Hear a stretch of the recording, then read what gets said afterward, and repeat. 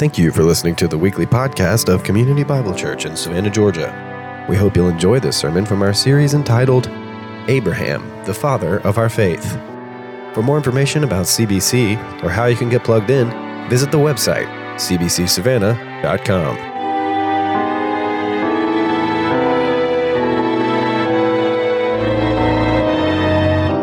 Father, we come again the week after Easter, still celebrating the fact that you are alive, that you are good, that you have loved us, singing your praises, reading your scripture, and now we come, Lord, to just spending a few moments just not feeding on the words of men, but on the words of God.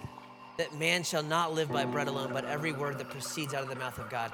And so I ask you right now, as I have this just exciting time to just tell your people about your goodness, tell your people about what you do and who you are, please help me to build upon the cornerstone of our Savior, to build upon the foundation with those things which will last. Lord, that you would, through me, a grumpy, often idolater myself, selfish and impatient, all these things that you know who I am and you know where I'm at, but you would, despite my failures, just like with Abraham and Sarah, despite my failures, that you would use me for your glory, that you would help me to feed your sheep, that you would help me to tend your little lambs, that you would give us ears to hear the truth of Scripture, that your Spirit would fill and just empower us, all of us, just right now, that you would just freshly fall on your people, Lord, so that we are encouraged and that we are given strength and perseverance for the days ahead. And so I just look forward to what you're going to do because you do it for your Son's name and for his glory.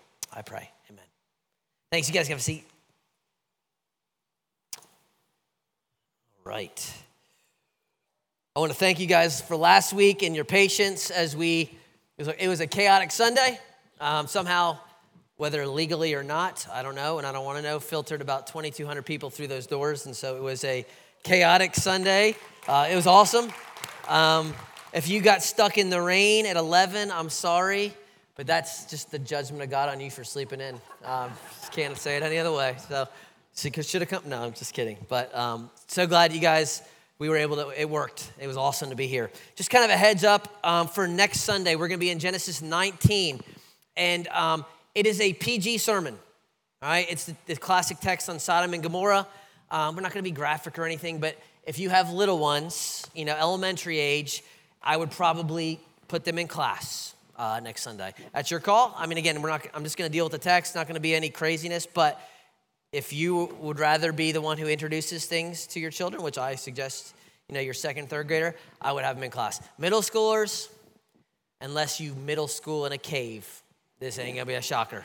All right, so they'll be all right. Again, we're not going to be crazy, but just want to give you guys the heads up that's coming. You can read the text next week for yourself. It's just a heavier text, but we want to deal with it in an appropriate way. So that's coming next week. This week, Genesis 18. So if you have a Bible, turn there.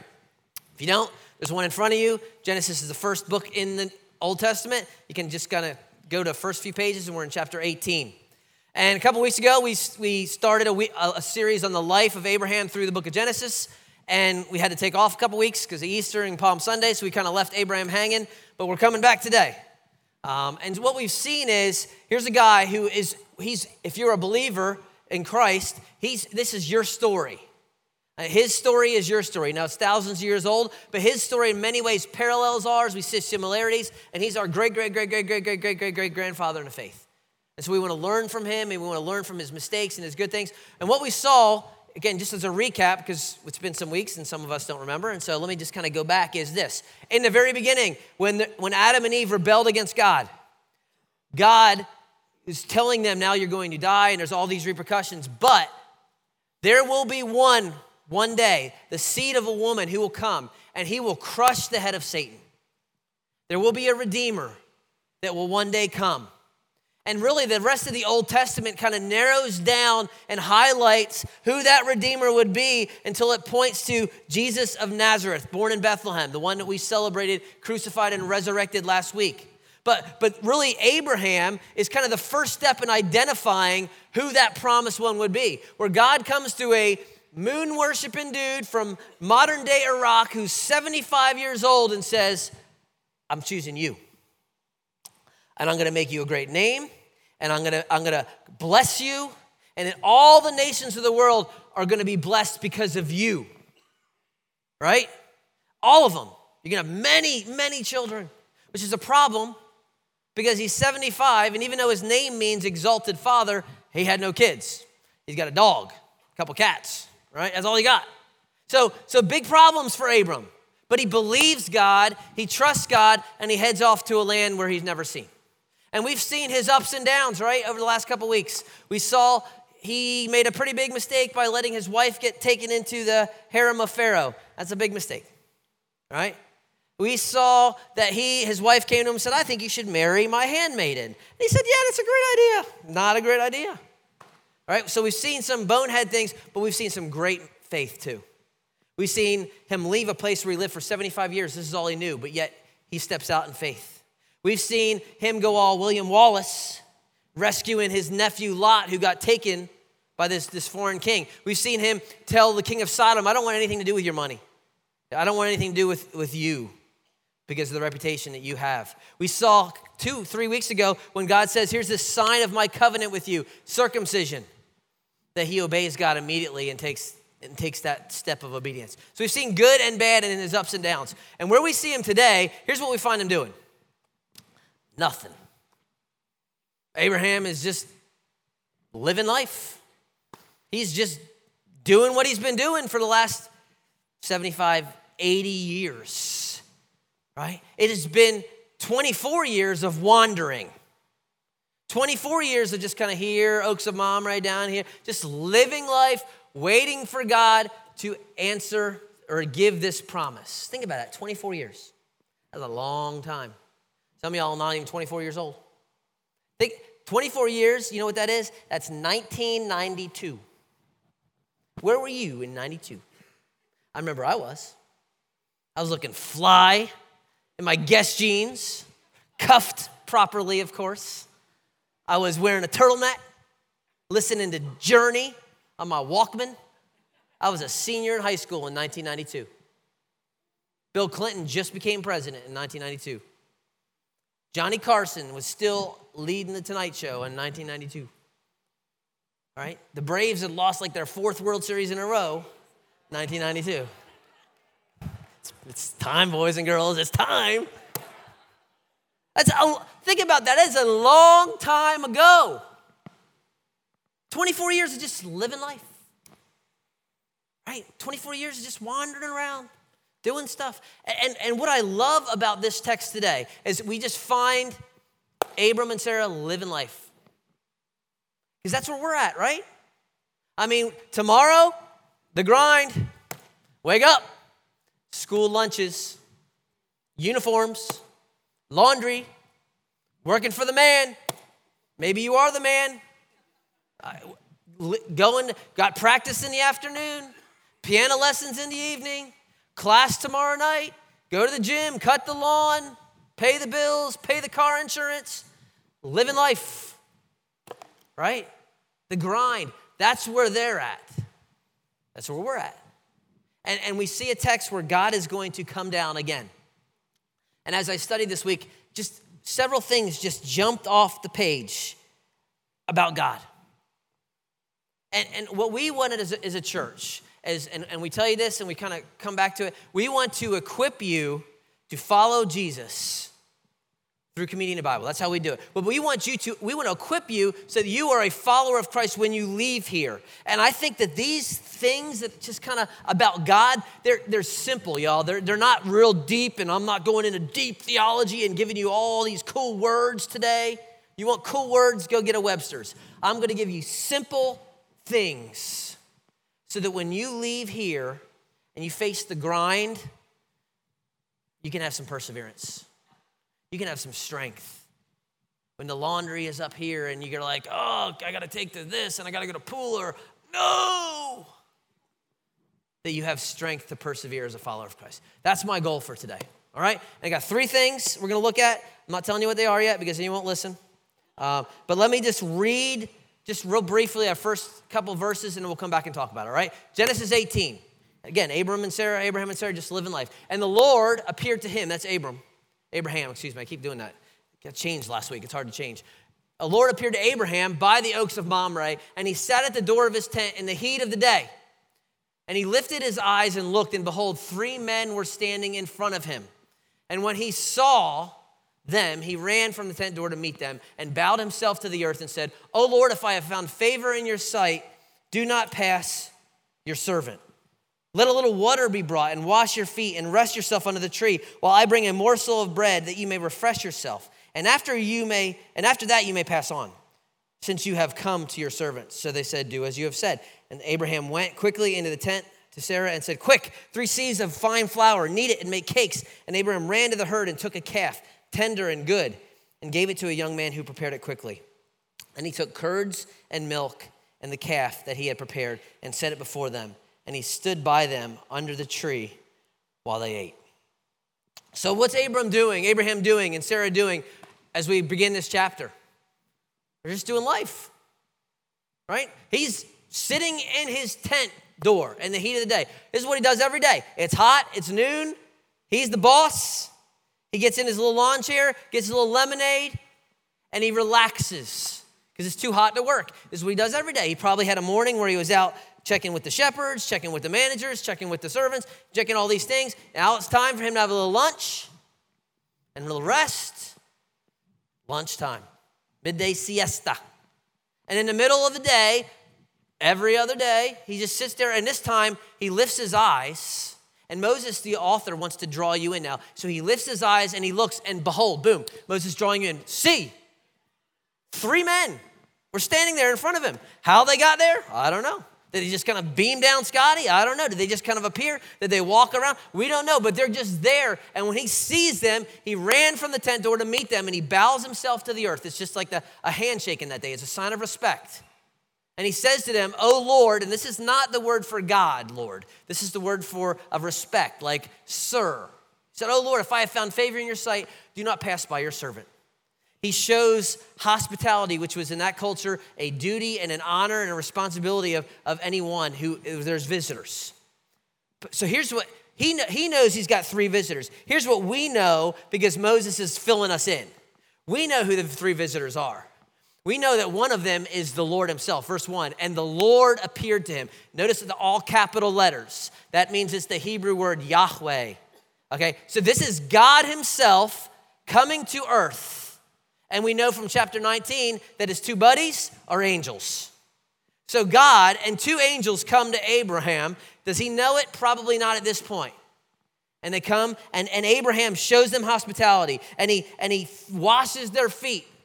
He says, let me wash your feet, and you take some rest, and I'll bring you some bread, and I'll refresh you, and I'll feed you. He treats them like royalty. He feeds them like royalty. He goes to Sarah, get 3 seahs of fine flour. That's 3 gallons of flour. That's a big piece of bread for each guy. It's like bread, bread, bread. He goes off and he kills a cow. He makes a little veal parmesan. He brings some curds. I don't know what that is. It sounds kind of nasty, but it must be good. So he provides this great big meal, and then what does he do? He stands by the tree while they eat. Treats them like kings. Treats them like kings, and he's the bigwig. So what does this all have to do with anything? God has come down to visit his guy. And here's the big question. Why? Why would he do that? And if you study your theology and you go a little deeper, you read the commentaries, here's what you realize. God the Father is spirit who dwells in inapproachable light. No one has ever seen the Father. God the Holy Spirit is spirit. He's God, he's fully person, but he is spirit. This is what many theologians and commentaries would agree. This is a pre-incarnate, that's pre-Jesus coming in Bethlehem. This is the second person of the Trinity who is eternal, who is the eternal Son of God, visiting Abraham. This is Christ 2,000 years before he takes on humanity, coming to his guy. And the question we have to ask is why? Why would he do that? He's got something to tell him. He can just tell him in a dream. He's done that before. He got something to say. Send Melchizedek, the prophet, the king. Send a somebody, give him a vision. Why does God himself come down and have a meal with this guy? Why would he do that? Here's what you got to get, big scheme in Scripture. There is something significant about having a meal in the Bible throughout the whole thing. It's a sign of closeness, of intimacy, of fellowship, right? And so when Jesus is in his ministry, he tells Zacchaeus, "What up, short man? I'm going to your house today. I have to have a meal with you." Right? He wants to hang with him. He wants to have fellowship with him. And the Pharisees despise Jesus. Why? Because he eats with sinners. He has fellowship with sinners. There's closeness with sinners. When Jesus, after the resurrection, he has a little fish fry there on the beach, and Peter jumps out of the boat and swims in his clothes and comes up, and Jesus says, "Come have a meal with me. Come eat with me." Sign of closeness. The Lord's table is we call it what? Communion. It's a sign of fellowship and oneness and intimacy with Christ. The early church, they were meeting nightly in each other's houses, having meals together because there's a closeness. Jesus himself in Revelation 3 says this to the church: "Behold, I stand at the door and I knock. If anyone hears my voice and opens the door, I will come into him and I will what? I will eat with him. He with me." This has nothing to do with salvation, by the way. This has everything to do with Jesus fellowshipping with his church. Even in the end, when we have the marriage supper of the Lamb, the picture is the church fellowshipping with the Lamb forever. It's this idea of closeness, of intimacy. And what God is doing here is he's coming to be close to his man, Abram, and he's having a meal. And here's the first idea for us. It's super simple, but I think it's super profound for us, is that we have a God who desires to be close with his people.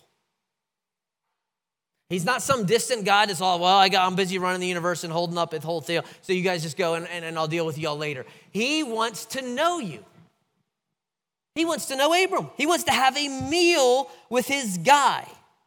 And he is constantly knocking and saying, "Man, I just want to hang with you. I want to be with my people." It's not because he's lonely. It's not because he needs anything. He just loves his people. He wants to be with his people.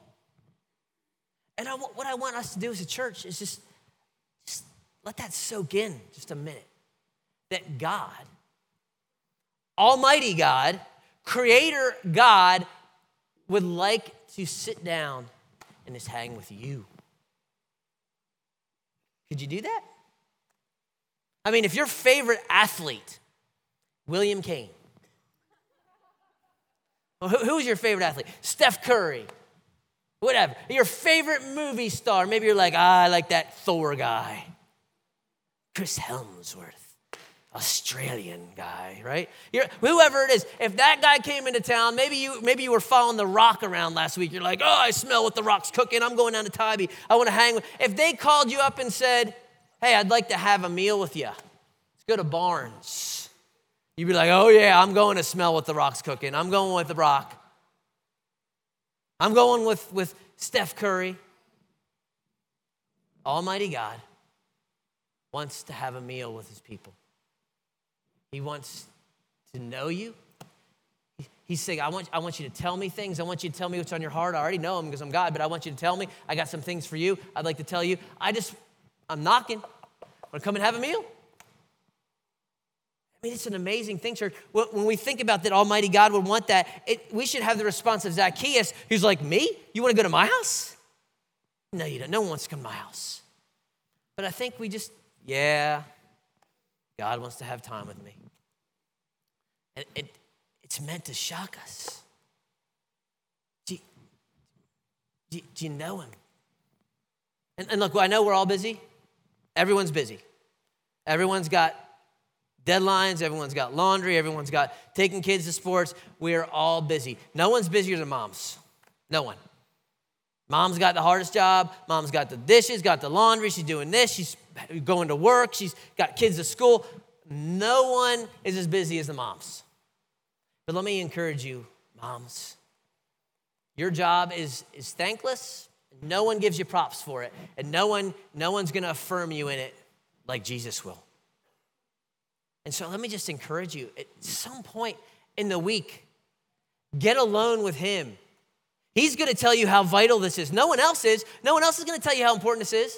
Everyone else is going to tell you, oh, you need to go out and do real important things. And Jesus is going to say, no, this is the most important thing for you right now, caring for these and taking care of this. And I know no one notices it, but I notice it. And we got a bunch of Marthas around that want to do. Some of you, ladies, you need to be Marys. And you just need to sit at the feet of the Savior, go on a walk, talk to him, ride your bike, sit and just sit at the feet of Jesus. And you know what? If when your husband comes home, there's laundry on the couch, you know what you tell him? I was sitting at the feet of Jesus. And he said it was okay for the laundry to be on the couch. What's he going to say? Tell him to call me if he's got a problem. What's more important, right? I'm not saying 16-hour quiet times. That's not what I'm saying. I'm just saying get alone with the Savior. Some of you young folks, middle school, high school, young professionals, whatever it is, the world out there is going to tell you that your value is based on how you look, how skinny you are, how you dress, how you perform, what kind of this you do. That's what it's going to tell you. And you'll never, ever meet their standard. You just won't, because it's an impossible standard. But you have a creator who says, no, you are fearfully, you are wonderfully made, right? Just how you are. I don't care what your Instagram looks like. I don't care what your Twitter, I don't care how many friends you got. I don't care what your grades are. And I, as your creator, just want to hang with you. I want to be with you. Your parents, maybe their love is conditional. Maybe their love is based on how well you behave and how well your grades are. Mine is not. And I want to be with you. That's your God. Mr. Business Guy, Mrs. Business Guy, you got the iPhone in your schedule. I got email. You got 15 minutes in there just to go on a walk and talk to God? I mean, you got an hour for Downton Abbey and the reruns and last week's episode, just so I don't miss anything. You got an hour to go to the gym, and those are all good things. It's fine. What I just want to be is a people who don't live life and miss the point of life. We're so busy that we miss the point of life is knowing the Savior who has made himself known. And this is not the guilt. Please hear my heart in this. This is not the please do a quiet time and try to guilt you into that. If that's what you're feeling, don't do it, because guilt will get you 3 days in a row and that's it. I promise. This is not check a box. Everyone read their Bible. I have been in churches where everyone reads their Bible and they're all jerks. So that's not what we want either. Here's what we want. Acts chapter 4, Peter and John, they're getting grilled by the Pharisees, and they say this about them. They recognized that they had been with Jesus. And what we want is for you to leave your home in the morning and you go off to SCAD, and you go off to Hunter Army Airfield, and you go off to Armstrong, and you go off to Savannah Arts, or maybe you stay there. And when you run into people at the Publix, they recognize that you have been with Jesus. That's what we want. Okay, so we don't want a bunch of Bible scholars that are quoting the Greek and the Roman of Isaiah. We want people who spent the morning with their Savior or the evening, and people know it. So that's what we want, right? Not guilt. We're not talking about that.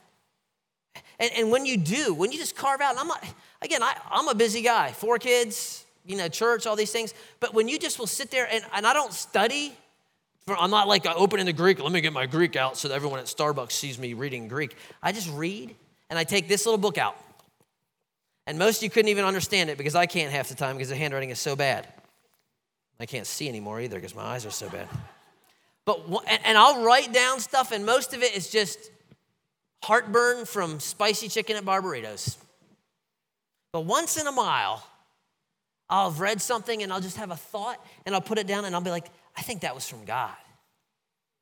I think I need to do that. I think I need to think about it. I had one of those times last week. I wrote this. I am not profound, and I don't think this is profound, but I just thought, I was praying about this church, and there's things that I love about this church, and there's things I see this church, and I'm like, I don't want to go there. I can start seeing that, and I don't want that because I've been there and it's miserable. We're 9 years into this thing now, And now we're not a new little church anymore. There's no excuses. And here's just what I wrote. Again, it kind of rhymes. Not rhymes, it has alliteration, which I am not Mr. Alliteration. But I just wrote this. This was my fear for me and my fear for the church. I wrote, I fear that the praise of the saints is being replaced by the complaints of the saints. I fear that the joy of the Lord is being replaced by bitterness. I fear that our faith is being replaced by skepticism. That prayer is being replaced by planning. That preference is replacing pursuit. That doesn't sound like me, which means I know it wasn't me, because there's way too long of words. But what happens when you just get alone sometimes with the Lord and you say, I'm a blank slate? I promise you, he will speak. I didn't hear any verbal, I didn't hear audio, but I'm telling you, he will speak to his people who are listening. So I would just encourage you, go on a walk. Spend some time. Tell them your thoughts. Read a chapter. If you're a high school kid, I don't know where to start. Just read a chapter of Matthew. Gospel of Matthew. Chapter a day, keep the devil away, you'll be good. Just spend some time with the God who says, will you have a meal with me? We just want to be a people that people say, he's been with Jesus. Right? It's for the long haul, that's it. That's it. That's life. And here's just kind of a secondary application. And real briefly, it's not the point of the text, but it's an important point, is hospitality is huge. Abraham is a big dude. He is the big wig. He is multi-billionaire. He is a corporation CEO head. And what does he do? He stands like a waiter by these three guys. How big is hospitality? If you ask a bunch of people in church, what's characteristic of godliness? You probably have purity and studies the Bible and praise and blah, blah. Very few people would say hospitality, and that's a shame because hospitality is one of the most God-like characteristics we can display. We have a God who is hospitable. And when I'm talking about hospitality, I'm not talking about bad macaroni and cheese once a month, third Sunday of the month. That's what I'm not talking about. The hospitality literally just means the love of strangers. If you're only accessible by appointment, if you have a closed house, right? That's the opposite of hospitality. And so I would encourage you, look, hospitality is never easy. It's never easy, okay? Because you got people all over you. It's never cheap because you feed a bunch of teenagers and it's not cheap. You have a Roots at your house. You got yard work for months and toilets clogged and you're finding food behind the couch. It's never easy. It's never cheap, but it is a characteristic of godliness because we have a God who is hospitable. And so if you don't know your neighbors, if you never met them, that's what we're talking about. It's not easy to have a barbecue at your house with a bunch of people you don't know, but that's what godliness looks like.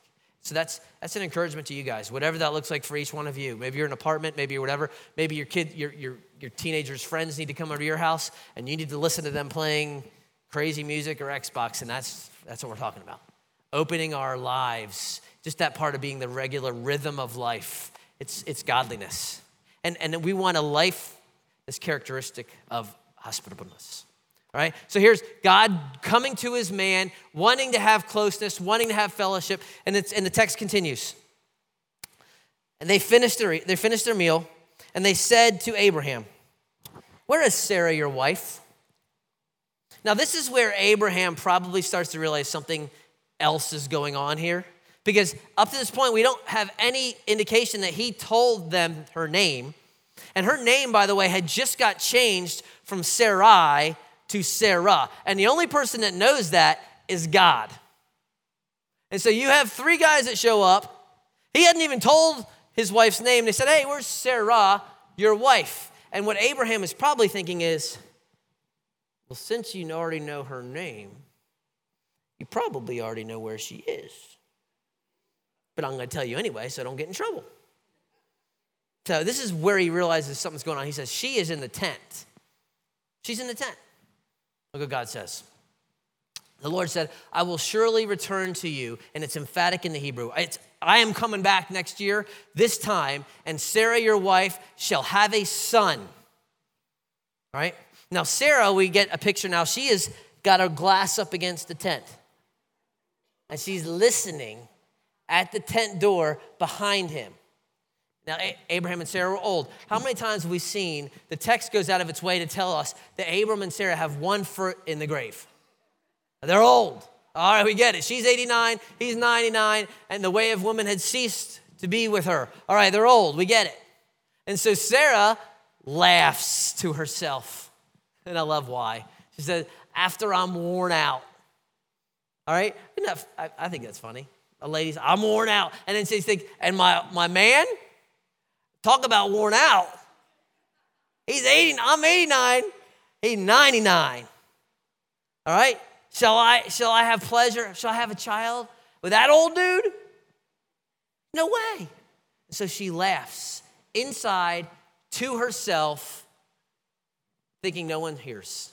But the Lord said to Abram, why did Sarah laugh? And Abram's like, I don't know. I don't even know who she is. She's in the tent. Shall I indeed bear a child now that I'm old? Is anything too hard for the Lord? Is anything too hard? We'll come back to that. So at the appointed time, I return to you next year. You're going to have a kid. You will have a son. And we are going to call him Yitzhak. He laughs because you laughed and she laughed and y'all think it's funny. So every time you call his name, when he's 2 and when he's 6 and when he's 12 and when he's 30 and when he's 60, you're going to remember you didn't believe me and you laughed. Right? He's coming. Why? Because is anything too hard for the Lord? Literally the word for too hard. I don't like the translation in most English translations because the word literally means, and it's in the bottom of some of your Bibles, wonderful, marvelous, amazing. Is anything too amazing for God?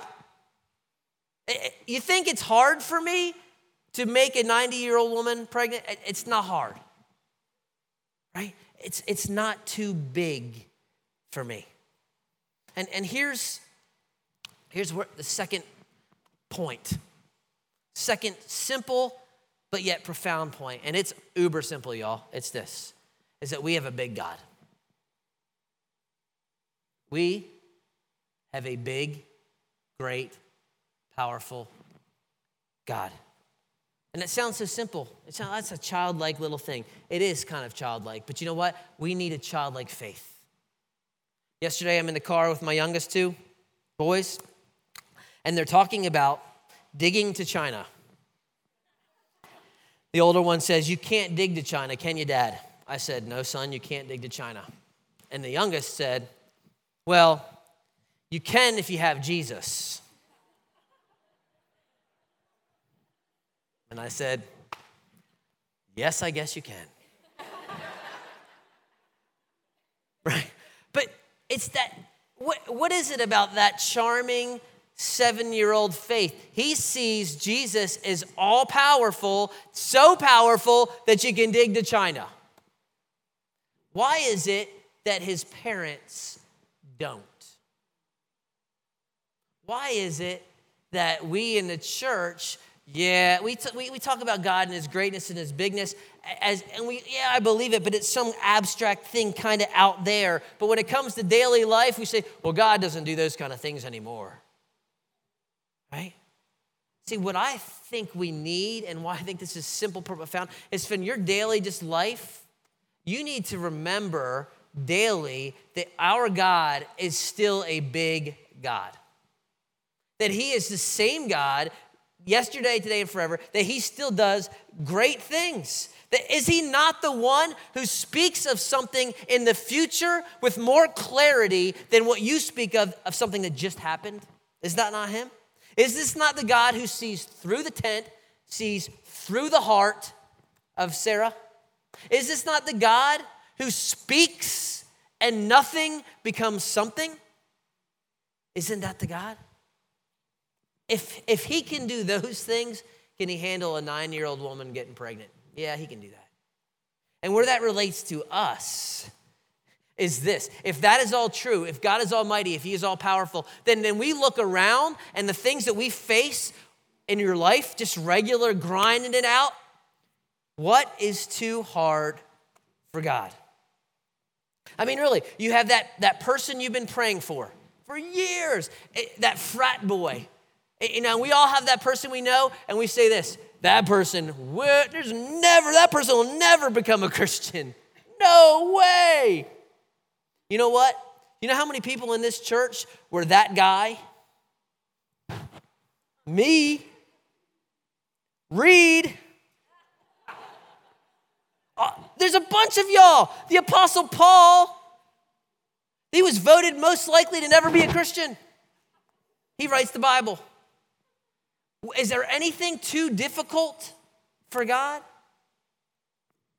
Is there anything? You have children and you're praying and you got social media and you got dating and you got college and you're like, how do I do this? Is there anything too difficult for God? You have addiction, and y'all, we have addiction all over. Gambling, alcohol, drugs, pornography. And some of you in the middle of that, you are, am I ever going to be free? And it feels like you won't. And you have to know, is there anything too difficult for God? I mean, you got a dysfunctional home. Your marriage, you felt like has been over for years. Is anything too difficult for God? You're looking at the cost of education, the cost of this degree, the cost of sending these kids there, the cost of a house. Is anything too difficult for God? You're looking at a surgery. You're looking at cancer. You're looking at chronic arthritis. You're looking at a knee replacement. You're looking at all these things. Is anything too difficult for God? You have made decisions that have blown your life up. You're on your fourth marriage. You've stolen this. You just got out of prison. You did this. You got kicked out of your home. You've lied on this. You got all this mess that's just all raveled. Is there anything that is too difficult for God? That's what you have to know. And with a childlike faith, that's what you have to believe. And what I don't want to be as a church, that we talk about God as if he did things in the past, but he doesn't do anything in the future. Is it that God doesn't do anything anymore, or that his church does not expect him to do things? That's the question.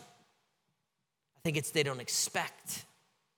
And so expect that God will work. And what I'm not saying is this, please hear me. I'm not saying if you just believe God enough that he'll make everything good. I'm not promising that, because God doesn't, right? You may have cancer, and that cancer may be what takes you to be with Christ.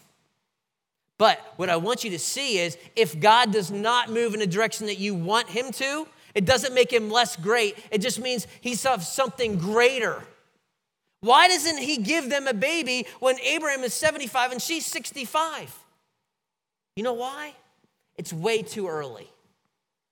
Because if she has a baby at 65, people are going to say, well, that's pretty crazy. You know, but I've seen it before, but that's nuts. When she has it at 90, I mean, that's like, whoa, I've never seen that before. I mean, old girl, she can barely put the sling on in the morning, and she's got a baby. That is a God thing. If he does it too early, he gets more glory when he does it when she's 90. And maybe God is waiting in some of your life, or maybe he's just saying, well, not now, because I'm going to do that and I'm going to get more glory. God delights to make himself known. God delights to show himself as great. And so here's the application for us, real simple. When God does, talk about it. Right, talk about what he's done. My kids, Friday, we got report cards, which is kind of a scary day for us. But this one was great. All honor rolls. What am I going to do? I'm going to declare that. I'm going to go to grandparents and say, you give these kids money. I mean, I'm going to declare an excellence thing. When God does something great, his people ought to scream it. And the psalmist says, declare his marvelous works. So, and you know, great things is not raising your dog from the dead or something. I'm not talking about that. I'm talking about when God moves and does something and it is clear, speak of it. So you're praying for this hard meeting that you have on Thursday afternoon and you know it's going to be hard and God comes through and it's great. Tell somebody, hey, dude, I was dreading this thing and God came through. Right? You had this prayer request that you've been praying, surgery. Surgery's great. Tell people. You've been praying for this job. Tell people you've seen fruit in your kid's life. Honor roll. Look what God did. My kid made the team. My kid got into this school. My kid got this scholarship. That's a God thing. Declare it. You're not allowed to brag and be proud about anything except for God. In fact, that's the only thing in the Bible you're told brag on it. Let him who boasts, boast in this. He knows and he understands me. I am the Lord. Right? You're allowed to boast in God. You're allowed to declare him. You're allowed to make him great. That's what he wants us to do. If you got some story that God did something in your life, email us. We'd love to hear about it. In fact, we'd love to put it on a video and let the whole church hear it, because what happens is when this person over here sees this great answer to prayer and God did this person over here that you don't even know, and they hear about it, they have courage and say, if God did that in that situation, he can do it in my life too.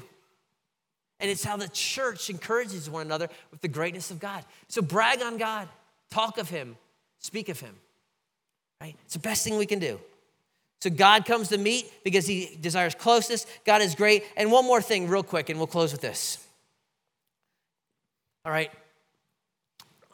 What does Abraham, what does Sarah do when she gets caught? She does what everybody always does. She denies it. Sarah said, I didn't do that. When you're facing the omniscient, all-knowing, just don't lie. This is a bad move. I didn't laugh. Yes, you did. Yes, you did. But here's the beauty of this. God's not mad. God's not slamming her. God's not shaming her. And the greatest, I think, for me, point to the rest of this whole sermon is this, is that God, our God, is not limited by your failures. And there's been a lot of them, right? There's been a lot of them. Does God know before he shows up that Sarah's going to laugh? Yeah. Does God know that Abraham was going to laugh? Yeah. Does God know that she's going to have doubts? Yeah. And he still wants to come have a meal with her? And he still wants to come do this? That is the nature of our God.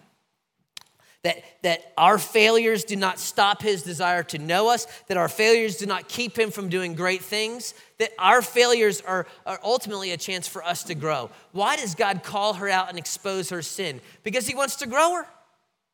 And maybe God is exposing you right now, and maybe not publicly to everybody, but maybe your spouse is saying this, and God is trying to show you this is where you are failing, and it's not because he wants to shame you, he wants to grow you. He wants you to turn from this sin, and he wants to see fruit. And he wants to draw you closer. That's what he does. He wants to show you his nature and his goodness. And he's building Sarah. And so what does he do? He builds up Sarah. And she grows from this. How do I know? Because when I get to Hebrews 11, it says, by faith, Sarah received power to conceive. Where'd that faith come from? It must have come after this because she didn't believe before. God calls her out on her sin, points her back to himself, and she believes, and she makes the Hall of Fame of faith. And if you're here, and maybe it's the first time you've been in church, or maybe you had a week, maybe you've had a life, and you think, again, God would not want me. I promise you, he does.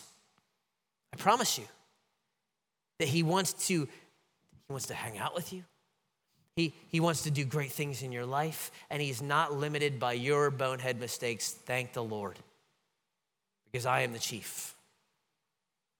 That's where that's living life, y'all. And what I want you to see is, again, we talk about this a lot. Don't wait for the big events of life. If you're waiting for the big, grandiose events, there's 3 or 4 of them in your life. Just live life daily, right?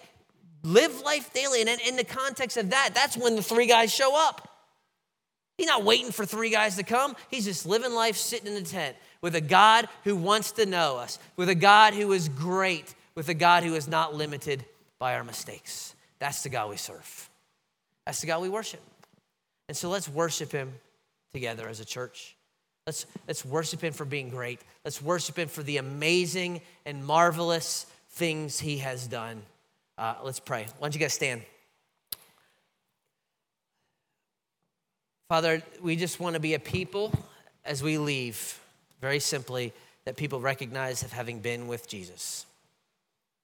Certainly not perfect, certainly not having it all together, but a people who have been with Jesus.